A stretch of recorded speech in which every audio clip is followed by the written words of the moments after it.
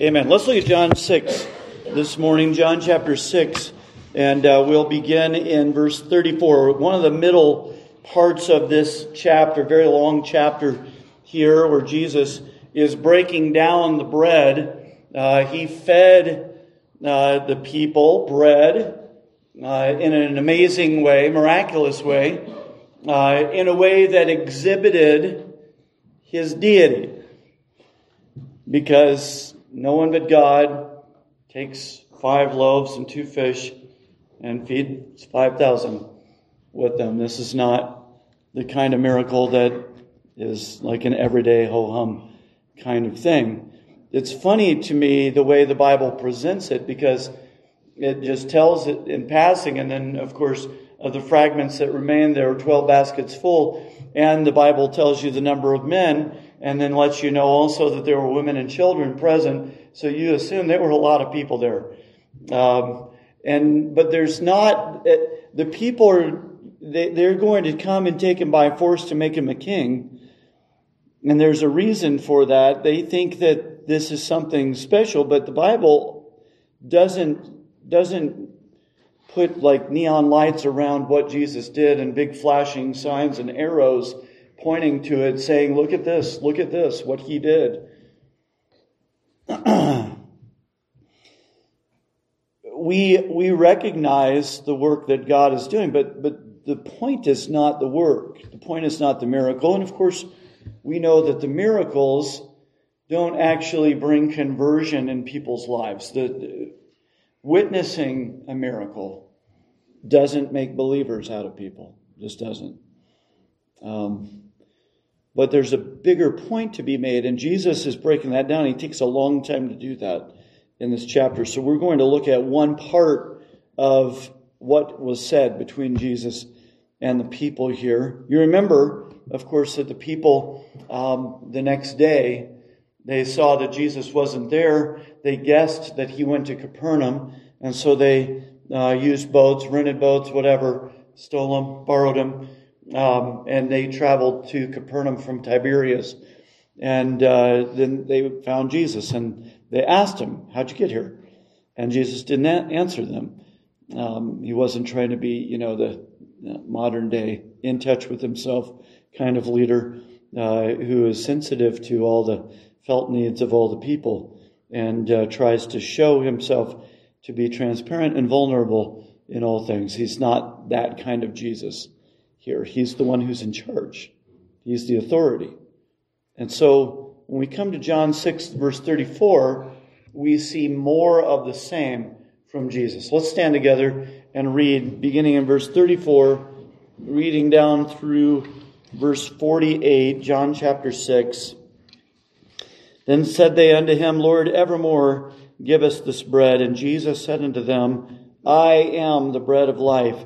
He that cometh to me shall never hunger, and he that believeth on me shall never thirst. But I said unto you, that ye also have seen me and believe not. All that the Father giveth me shall come to me, and him that cometh to me I will in no wise cast out. For I came down from heaven not to do mine own will, but the will of him that sent me. And this is the Father's will which hath sent me, that of all which he hath given me I should lose nothing, but should raise it up again at the last day. And this is the will of him that sent me, that every one which seeth the Son and believeth on him may have everlasting life, and I will raise him up at the last day. The Jews then murmured at him, because he said, I am the bread which came down from heaven. And they said, Is not this Jesus, the son of Joseph, whose father and mother we know? How is it then that he saith, I came down from heaven? Jesus therefore answered and said unto them, Murmur not among yourselves. No man can come to me, except the Father which has sent me draw him, and I will raise him up at the last day. It is written in the prophets, and they shall be all taught of God. Every man therefore that hath heard and hath learned of the Father cometh unto me. Not that any man hath seen the Father, save he which is of God, he hath seen the Father. Verily, verily, I say unto you, he that believeth on me hath everlasting life. I am that bread of life. I'm going to speak to you on finding the bread. Let's pray. Lord, thank you that we can see in your word what you are trying to emphasize in the word of God as you call us to faith and repentance. And I pray, Lord, that there would be on our part a repentance towards you, a recognition of our rebellion towards you and the many ways that that rebellion has shown itself in our lives. And then, Lord, that there would be a true heart of faith, sincere seeking you, trusting you, resting in you, committing ourselves to you. I pray that you would use the preaching of your word as we take the truth of what your word says and open it to your people. I pray that there would be a true response to what your word is saying, that we would see very clearly what our duty is towards you, and that we would resolve to fulfill that duty. Please help me, Lord, as I preach. I ask that you would just let me preach well this morning, the word of God. Open it up to your people. Guide me as I do. Please be in control. We ask it in Jesus' name. Amen. You can be seated. The people of Israel were hungry. It's an interesting kind of hunger because Jesus has just fed them. He fed them the day before. And, as they say, the way to man's heart is through his stomach. You feed a man and then he'll follow you. I've talked about this before, but when I was a teenager and I went out, the first time I went out visiting on the bus route, and my bus captain took me out for lunch, and he had me. Right then. He had me, because he took me to, I don't even remember what the place was, but it was good. And food, a teenage boy will follow someone anywhere if they're feeding them. And the men of Israel are that way. Now, they have a hunger that they can't really identify and they don't understand. And they don't really know what they're hungry for either.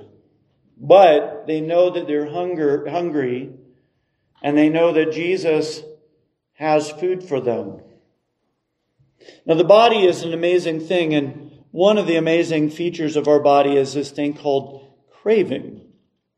You crave certain things because your body has a need for it. Now, I don't mean that with Coca-Cola, all right, or sugar, okay?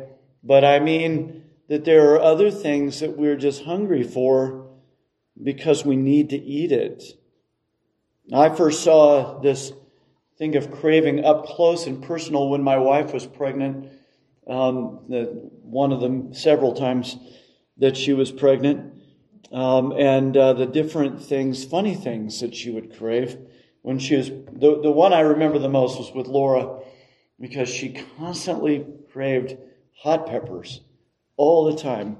We have no idea why that is, or if that has anything to do with her red hair. But certainly there was a very definite craving for hot peppers.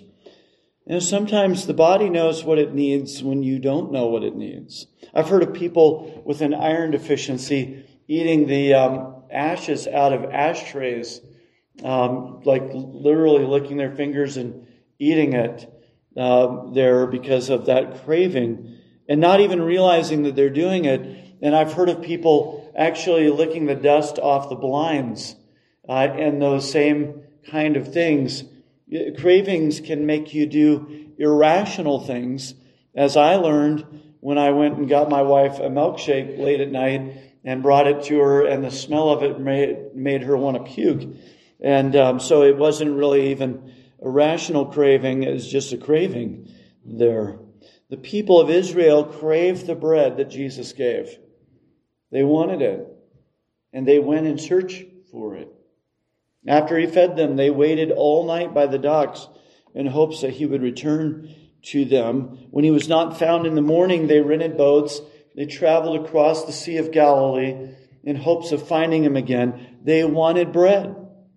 They wanted bread. When he fed them, they realized that he had something for them that they desired, that they wanted, that they needed. In their mind, they wanted the temporal bread that Jesus had fed them. In reality, they probably wanted something more than just a free lunch. They see Jesus as a potential rescuer, deliverer. That's why they were going to take him and make him a king by force. A man who can feed 5,000 surely could lead them against Rome and keep them fed and make them victorious over their tyrants. But Jesus means here in this passage, and this is what I want you to understand, that he means to show them what they really want, what they're really hungry for, what they're really craving, because what they really want is himself. That's what they want. And they don't want him merely as a champion to lead them in battle. That may be what they think, but that's not what they want.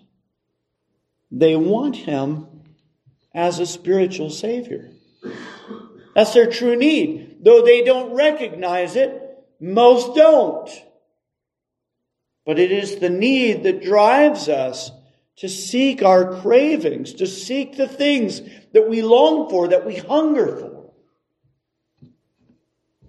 When they feed on him, he will satisfy the deep need of their heart. He that cometh to me, Jesus said this, he that cometh to me shall never hunger, and he that believeth on me shall never thirst. It does not mean to say that once they come to him, they will never need him again. That's not what he means there. As if that initial encounter with Jesus would be sufficient for the rest of your life. I have Jesus, and now I can go on and live my life the way I want without regard for him. Of course, that means that you haven't come to Jesus if you live that way. Having come to Christ, we all have a need to feed on him for the rest of our lives. That's what that means. As D.A. Carson says it, having come to Christ, that deep hunger, that he called it core emptiness, will be satisfied.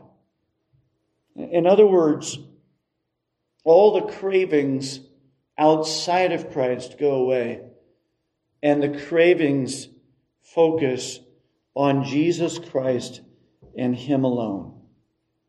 He is what I want. He is what I need. They shall hunger no more, neither thirst any more, neither shall the sun light on them, nor any heat. For the Lamb which is in the midst of the throne shall feed them, and shall lead them into living fountains of waters, and God shall wipe away all tears from their eyes. Now, look at verse 35 in our text, John 6. John 6, verse 35. And notice the word never. It's used twice in the verse. And the word never there is an emphatic negation here. Okay, so in English, if you use a double negative, if you know English grammar, double negative means the opposite. Okay, you can't have no, you can't have no hot dogs. Means you can have hot dogs. Well, I mean, not really, because the way we talk, you can't have no hot dogs means you're not having hot dogs right now, okay? No matter what. And that is the way it's used in Greek as well. The double negative is used for emphasis. It's an emphatic no. You cannot. Absolutely cannot.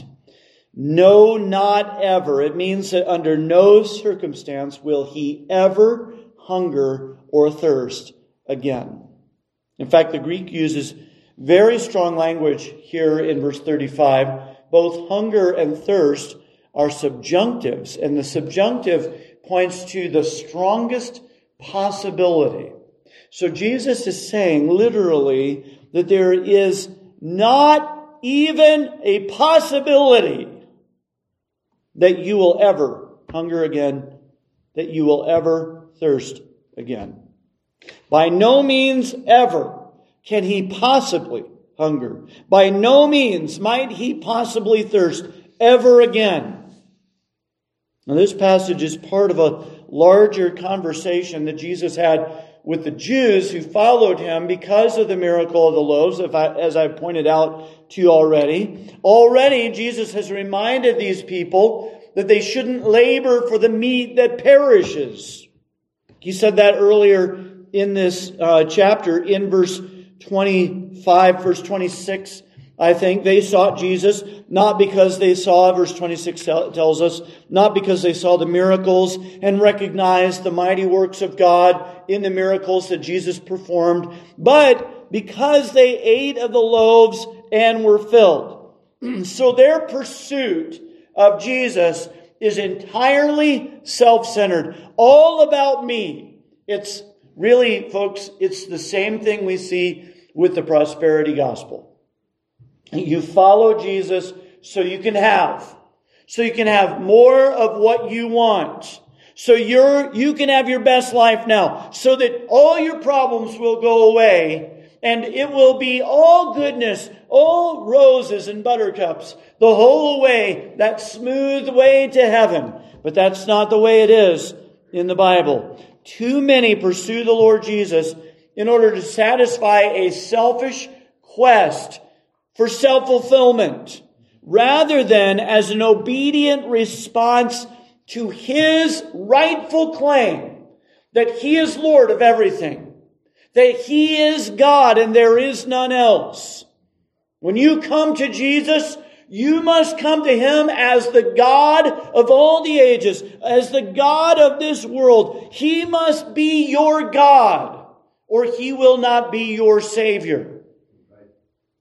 Jesus warned them in verse 27, labor not for the meat which perisheth. Instead, He urged them to seek the true bread from heaven. Look at verse 32. Then Jesus said unto them, verily, verily, I say unto you, Moses gave you not that bread from heaven, but my Father giveth you the true bread from heaven. For the bread of God is He which cometh down from heaven and giveth life unto the world. And the people answered that with this plea, Lord, evermore give us this bread. So there was that, and this happens. There's that brief moment when all the fog is cleared away and there's recognition. And the people, in their response, recognize that what Jesus is offering is what they need, is what they want. But, there's this problem here. It's an ongoing, repeated problem. Their rebellious hearts rise up over and over.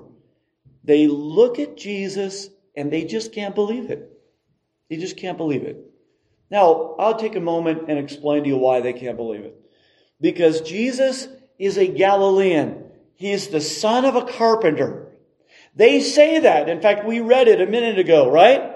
He is not what they pictured, not what they looked for in a Messiah. He doesn't look all that messianic to them, right? They expected, I don't know, I guess to put it in terms we can understand today, they expected Him to be ripped. If you're going to be the Messiah, you got to be ripped, right? You got to have some muscle, man. You got to have some mass to you. You've got to have some moxie, right? And that's what they're looking for. Again, what they admired in that day and what they thought in that day, I can't say. Certainly, they thought that they were going to get themselves a general. They thought they were going to get themselves a champion for the battlefield. But, all things being equal, probably nobody in that day would have picked out David to be the champion to defeat Goliath either, right? Because in David's day, nobody picked out David to be the champion to defeat Goliath, right? I mean, this is human nature. We look on the outward appearance. Jesus is telling them, I am the bread of life, right? And they're saying, you're the carpenter's son. Your dad is Joseph. We know your dad. You can't be. You can't be. So we cannot say exactly what the people thought they wanted when they said, Lord, evermore give us this bread. But we do know for sure that what they wanted was not Jesus. They wanted the bread, but they didn't want Jesus. He says so directly in verse 36. Whatever it was that they were seeking, they were not seeking for Him. That's not what they were looking for. Well, for one thing, He's standing right there in front of them. And how did Isaiah say it? He hath no form nor comeliness, right? There's nothing desirable about Him. In our day, what do we look for? A magnetic personality, right? That's the big deal, right? Jesus doesn't have that. Most likely what they wanted, really, this is really mercenary, but I think what they wanted was bread that they didn't have to work for. Who doesn't want that, right? Free bread. If every day Jesus provided bread, like He had done when He fed the 5,000, their quest would have been over. And there's good reason to think that they were looking for that. Because when Jesus earlier, let's go back and look at it. What sign, verse 30, what sign showest thou then that we may see and believe thee? What dost thou work? Our fathers did eat manna in the desert, as it is written, He gave them bread from heaven to eat. Okay, now, I'm putting words in their mouth, okay? But I think their argument went something like this. Come on, Jesus, you fed us once. Moses fed the Israelites every day for 40 years. So you're one out of, what would 40 times 365 be? I'm not even going to do that math right now. You don't try to do it, okay? Because you won't listen to what I'm saying. It's a big number. Big number. All right? But this is what they're saying. You've done one little bit of what Moses did. So Jesus must have shocked them with the next thing He said. They said in verse 34, Lord, evermore give us this bread. And Jesus said unto them, I am the bread. I am the bread. There's no getting around this in this moment. When Jesus says, I am the bread. No getting around it. He is very clearly declaring Himself to be the bread of everlasting life. Right there. And in fact, the passage that I'm preaching here begins and ends with this same statement. In verse 35, Jesus said, I am the bread of life. In verse 40, what is it? Verse 48, I am that bread of life. In between, Jesus explains the statement. Okay? And that's what I'm going to preach to you. Because what He explains to them is not in the sense in which He is the bread. He doesn't define what He means here. He also does not attempt to prove to anyone that He is the bread. But rather, what Jesus does here in the passage is to show them how the bread is received. How it's received. In the 34th verse, the people prayed, Lord, evermore give us this bread. But they were thinking of the bread as something other than Jesus. Something that maybe Jesus could give them, but not what Jesus was. They thought of manna, which had to be given repeatedly. But Jesus didn't respond to them by saying, I've already given you the bread. Even though He had. Instead, He said, I am the bread. He points to himself. And Jesus keeps turning the conversation where he wants it to go, where he intends that it should go. Earlier, when the people asked him when or how he crossed the Sea of Galilee, he didn't answer. Right? Instead, he pointed out why they were seeking him, as we see in verse 26. Now they pray, Lord, evermore give us this bread. And for an answer, Jesus told them that he was the bread. And then told them not how to get the bread.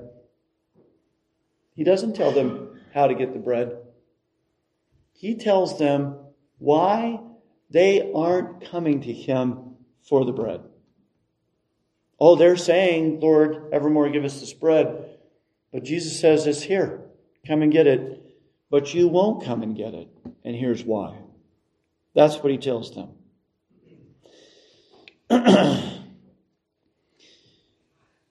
They pray, Lord, evermore give us this bread. And for an answer, Jesus told them he was the bread and then told them why they weren't coming to him for satisfaction. That's the point of the message. This is why. Jesus doesn't offer any proof that he's the bread of life. He is the bread of life. He declares it. It is so. He doesn't need to prove it.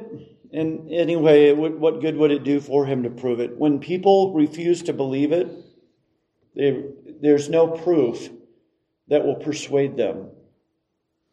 He had, in fact, already shown them that he was the bread of life by feeding them, right? All 5,000 of them.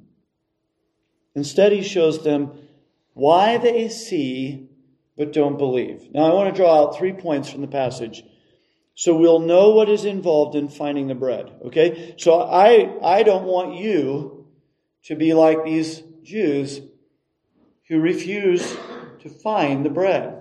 I don't want you to be that way.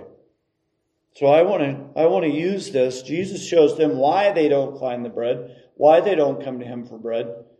I want to use that to urge you to come to Christ for the bread. We also want to know why some never find the bread. Why is that some never find it? And of course, we want to point everyone to the bread. And that's the main thrust here, so that you'll never hunger, so that you'll never thirst. All right? Here are my 3 points. Number 1, why people see but don't believe.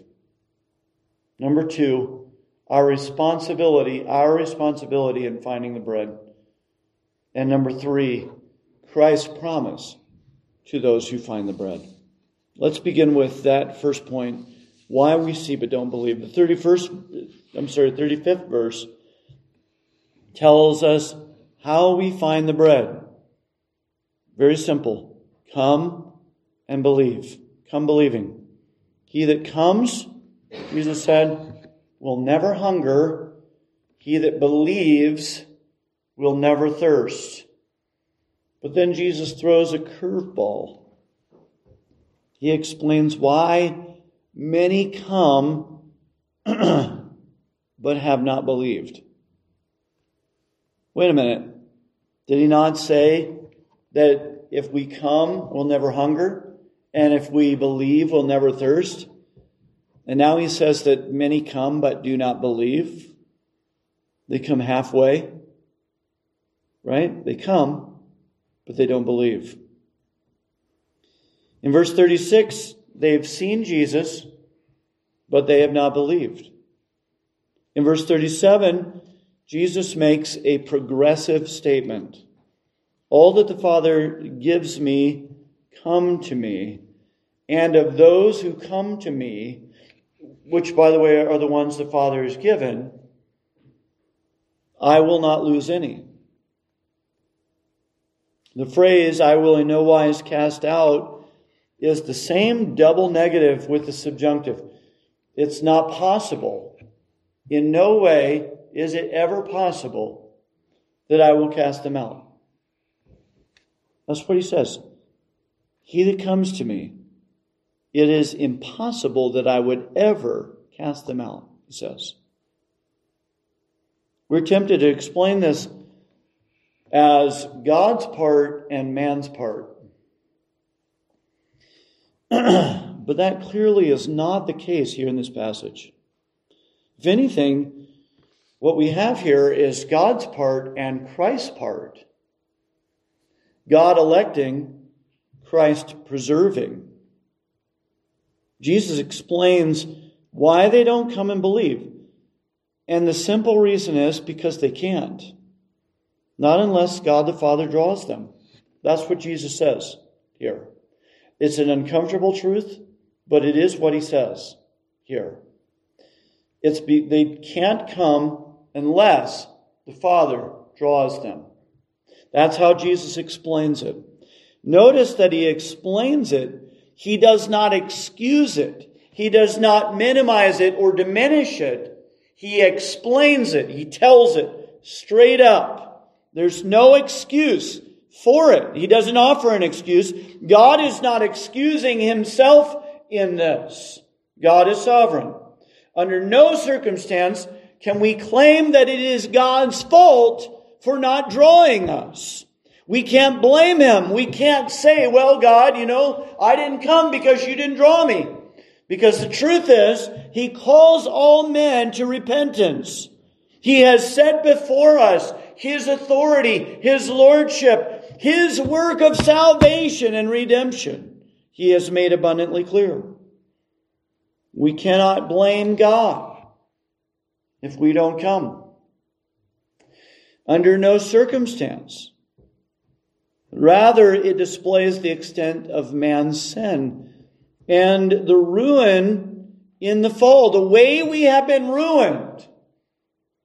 Yesterday, Isla's son, Dennis, said to me several times, how is it that you can set before people the grace of God and all the good things that he offers to those who believe, and yet men will still reject and refuse what he's offered? How is that? It's because we're fallen. Because sin has tainted our view and our vision so badly. I said this yesterday when in the funeral message. When you've been accustomed all your life to living in a 10 by 10 prison cell, everything outside of that cell looks uncomfortable to you and undesirable. God is calling you out of the miry pit, horrible pit, out of the miry clay, out of the dungeon. But you're comfortable in that dungeon. Now, this points to, again, I talked about it in Sunday school, but again, something that where we are clearly confused and mistaken in our understanding of fallen man. Thomas Aquinas believed that the fall ruined only one part of man, that the only part of man that was ruined by the fall was his will. He thought that man's intellect was unspoiled by the fall, and that therefore a man was able to find God in his intellect and come to God by means of his reason. And I am saying to you that many Christians think this same thing, which is why we think if I could just show them the right verse, if I could just give them the right illustration, if I could just make the right argument, they would see their need and they would come to Christ. No, that's not what Jesus said. Jesus said that light is come into the world, but men love darkness rather than light because their deeds were evil. Right? This is the case. I was about to say folks. And I thought, that would just make me too earthy there. I've got to maintain this dignity. But this is the way it is, people. This is the way it is, folks. We see the glory of God in the face of Jesus Christ, and we turn from it. We want no part with it. We see the salvation that is in Christ Jesus, and we don't want it. We're afraid of it. because that would mean giving up a life of sin. And we see sin as the good. And the inheritance that's in Christ Jesus as the evil. Our text destroys Thomas Aquinas' theory in two ways. First of all, the Jews' response shows that reason alone is not sufficient. And then Jesus makes two direct statements that prove it. The Jews saw Jesus and they heard his claim, but they wouldn't believe because, here's why. They wouldn't believe because they thought they knew him. They thought they knew him. Right? What do they say? Isn't this Joseph's son? The carpenter's son? That's what they said. They thought they knew him. He can't be the bread. He can't be the bread of life. He's the carpenter's son. We know this guy, right? He's not the bread of life. Right there we see where our intellect takes us. They can't see because they see. They see Jesus. They know very well of his miraculous power. And that's the amazing thing. That somehow in their mind they separate this. Oh yeah, I mean, he performed an unbelievable miracle, right? I mean, Moses, when did Moses make manna? Tell me. Ever. When did Moses cause the manna to fall from heaven? When did he do it? Never did. Never once. But Jesus fed 5,000 with 5 loaves and 2 fish. He fed them all. He did it. They saw it. The carpenter's son. This man from Galilee. This guy from Nazareth. We know him. But they don't think to themselves, clearly we don't know him. They should have. They should have thought that. They can't believe it because they see him as one of themselves. He's a Galilean just like us. I know a Galilean when I see one. Of course, what they thought they knew of Jesus was incomplete. For instance, they missed the part about his virgin birth. Notice that they don't say that here in this passage, right? He's born of a virgin. That would make him different, wouldn't it? But they forgot about that. Or they don't know about that. But that isn't the point. The point is, they were relying on their own minds to discover truth, and their minds failed them. Failed them. We see how miserably their minds failed them right here. And he displayed the glory and power of Almighty God in the deeds, in the acts, in the miracles that he worked. And their response is a case in point that the intellect of fallen man is not sufficient for bringing a person to know and believe in Jesus Christ. It is not enough. We cannot reason our way to salvation. We cannot. And we can say this in spite of the fact that most believers, when they give their testimony, would talk about a thought process that took place in their hearts and minds. Where, I thought this, and then I saw this, and then I thought this. And they could describe even the thought process. But we should understand that it wasn't the thought process that brought you to Christ. It wasn't. It was the Father who drew you to Christ. Whatever the reasoning process might have been, the Father was drawing you through that. He was drawing you. Hebrews 4 and verse 2 says this: For unto us was the gospel preached as well as unto them, but the word preached did not profit them, not being mixed with faith in them that heard it. And we all know that faith comes by hearing, and hearing by the word of God. But plenty of people hear and do not believe. Plenty of people. And in fact, when they don't believe, it is their mind, their reason that keeps them from believing. Man cannot find God by means of his intellect alone. Jesus tells us why in this passage. He makes a positive statement and then a negative statement. The positive statement comes in verse 37. All the Father giveth me shall come to me, he says. The idea that the Father has a particular group of people that he gives to his Son as a gift is found in plenty of places in the Word of God. The Bible teaches this. Again, this is something we're not comfortable with because we like to be the ones in control. We like to be the ones in the driver's seat. But this is what God says. In Jesus' prayer in John chapter 17, he says this repeatedly. John 17:2, as thou hast given him power over all flesh, that he should give eternal life to as many as thou hast given him.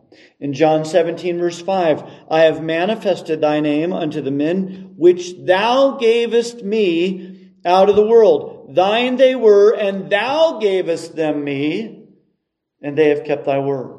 John 17:9, I pray for them. I pray not for the world, but for them which thou hast given me, for they are thine. In John 17 verse 24, Father, I will that they also, whom thou hast given me, be with me where I am. This is a major theme in the Gospel of John. It's a major theme in this passage as well.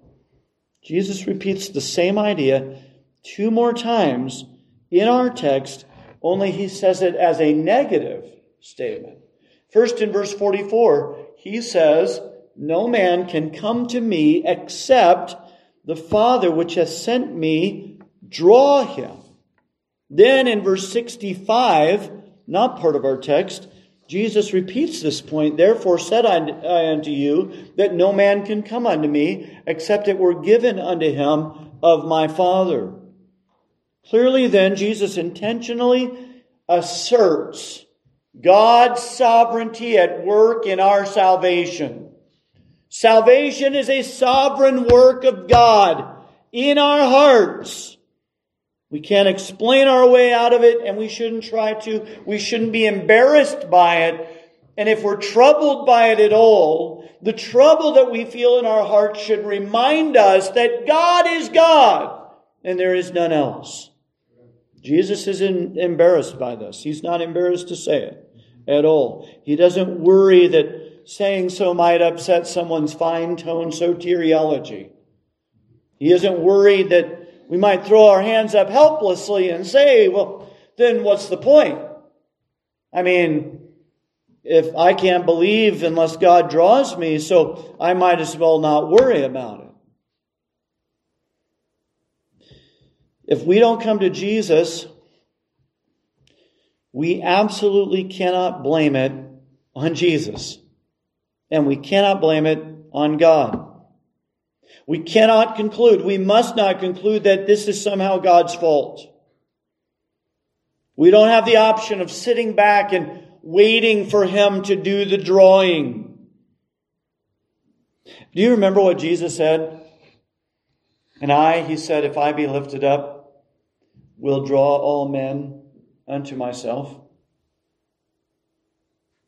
He's done the drawing already. But we go on in our refusal, in our rejection.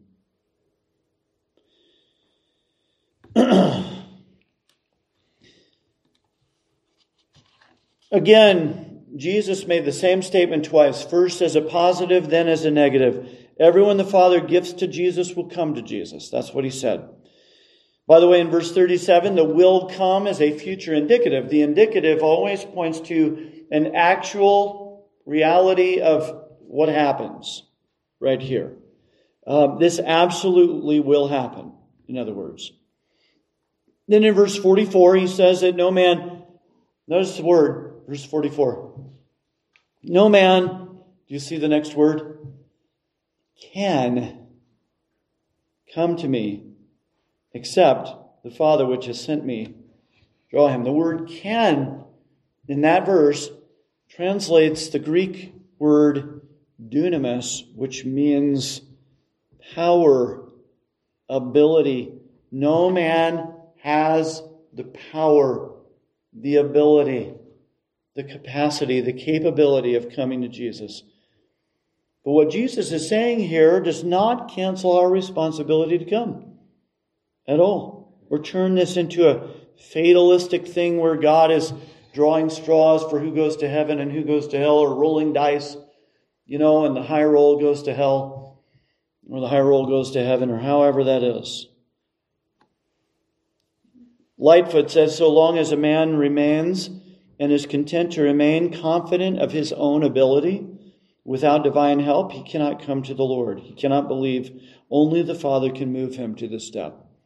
So in other words, the point here is that in coming to Jesus, we rely absolutely on Jesus, not on ourselves, not on our ability to pray, not on our ability to plead, not on our ability to see our need. We don't rely on Him at all, on ourselves at all. We rely on Him absolutely, because He says, no man comes except the Father draws him. The two statements that Jesus makes here, the positive and the negative, show just how rebellious we are. It does not show us how arbitrary God is. It shows us how rebellious we are, so rebellious that despite the wonderful work of God's grace in the gospel, we still will not ever come on our own. We won't. We are rebellious not only in our will, but in our minds as well, because we see God in Jesus Christ. But then, just like the Jews in this passage, we refuse to believe what we see. Our foolish heart is darkened. Professing ourselves to be wise, we become fools. And that's why we are so absolutely, totally dependent on Jesus. That's why when we come to Him, we must plead with Him. Please, save me. The fact that we can't come to Him unless God draws us is an indictment against us and not an accusation against God. So then we come to our responsibility in finding the bread. And what Jesus says here does not remove responsibility from man whatsoever. In fact, it places a greater responsibility on us. Let me show you why. First, because God has set before us all the information, everything that we need to know, everything we need to see, everything we need to believe. He has shown it to us. He's laid it out here. He's given us the light of the knowledge of the glory of God in the face of Jesus Christ. One simple place for us to look, and that is Jesus. The new birth opens the door of our understanding so that we are all taught of God. Jesus makes a wonderful statement. Look at it in verse 45. It is written in the prophets, and they shall be all taught of God. Every man, therefore, that hath heard and hath learned of the Father cometh unto me. I hope you won't miss the point here. God does not force your will. He does not force your heart. He does not force your mind. He does not. He doesn't force you to believe against your will. I drew them with cords of a man, with bands of love, and I was to them as they that take off the yoke on their jaws, and I laid meat unto them. See, the way that God draws you is with His love. He draws you with His love. So, as one of the commentaries said it, when God compels belief, it's not by the savage constraint of the rapist, but by the wonderful wooing of a lover. And secondly, Jesus points out in verse 46 that we've not seen the Father, but that He has. And since He has, Therefore, he declares the Father to us, narrates the Father, explains the Father to us. He does. When Jesus tells us that we will be taught of God, he's not contradicting anything he said earlier. Even in this, we don't rely on our own minds, our own experience of being taught of God. We rely completely on Jesus. We depend on him completely. No man cometh unto the Father, Jesus said, but by me. And therefore, Jesus stresses the point in verse 47 with a verily, verily. He that believeth on me, he said, hath everlasting life. Here's the point. We can't rely on our own reason. We can't rely on our own intellect to bring us to God through Christ, to show us the way of salvation. And since we can't, what we have to do is to depend absolutely on Jesus. That's our responsibility. To hear his word and believe him. If we won't, we will never find the way of life. If you try to find it on your own, you will never find it. The door will never appear for you. It is impossible to reason ourselves into heaven. If we'll admit that our own mind and our own reason and our own intellect is ruined by the fall, and if we'll acknowledge our absolute dependence on Jesus Christ, and if we'll take him at his word, then we can be rescued from our sin. So let me show you then Christ's promise to those who find the bread. Maybe you notice in preaching this passage, I've skipped over a chunk of it that I really haven't dealt with. And we've dealt heavily with other parts. Now let's go to the part we've skipped. Because sprinkled generously throughout this part of Christ's discourse on the bread, we find the same promise repeated 6 times in this passage. 6 times the same promise. In verse 37 to 40, him that cometh to me, he says, I will in no wise cast out.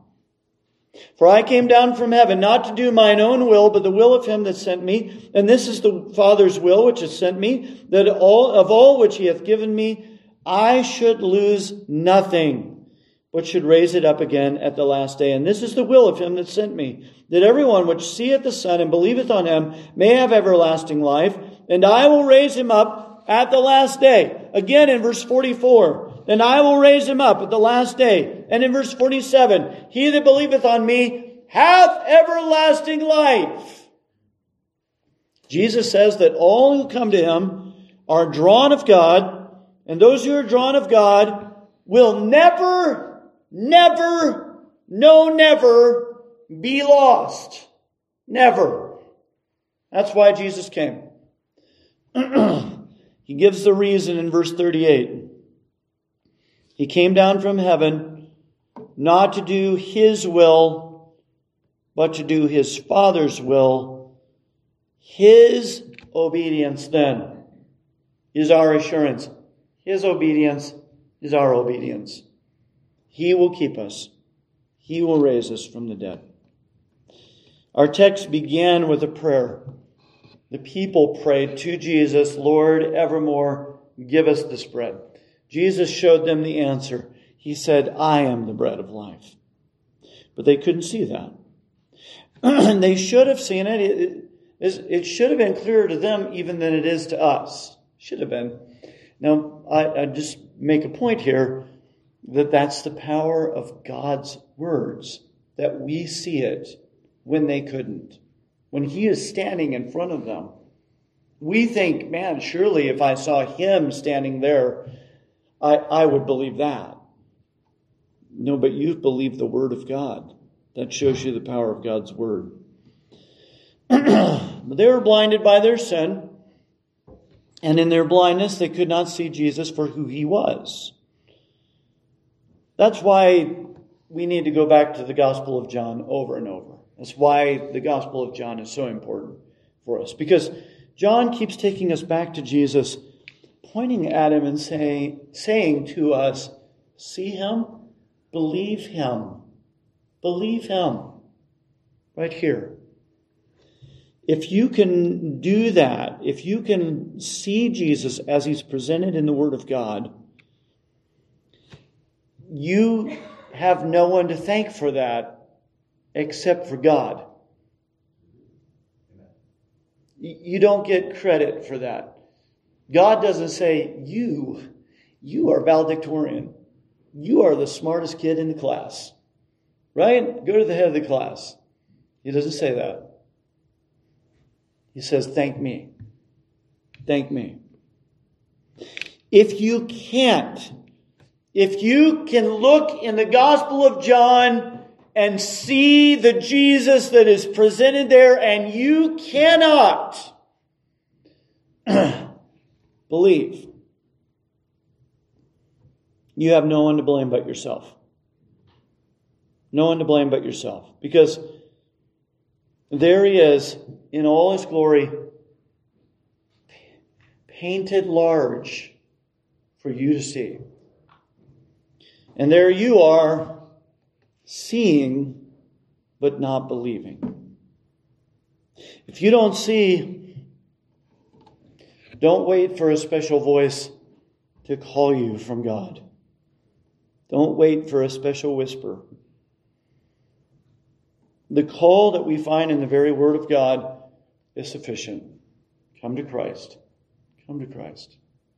Drop everything and come. Drop your opinions, drop your ideas, drop your prejudices, and come to Him now. And when you come to Him and believe on Him, He promises that you will never hunger and you will never thirst. And that's because He is the bread of life.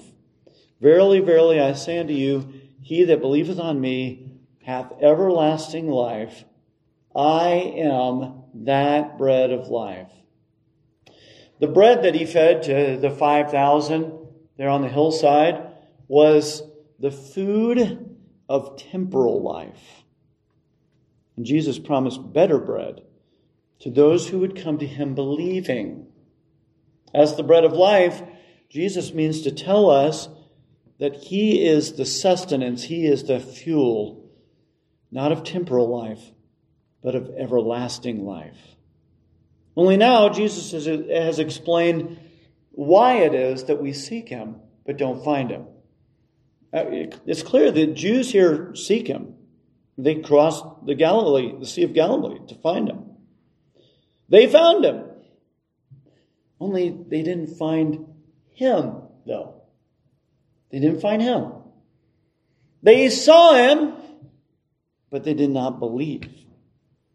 Jesus showed them the way to correct the problem. And that way, the way He showed them, is available to you.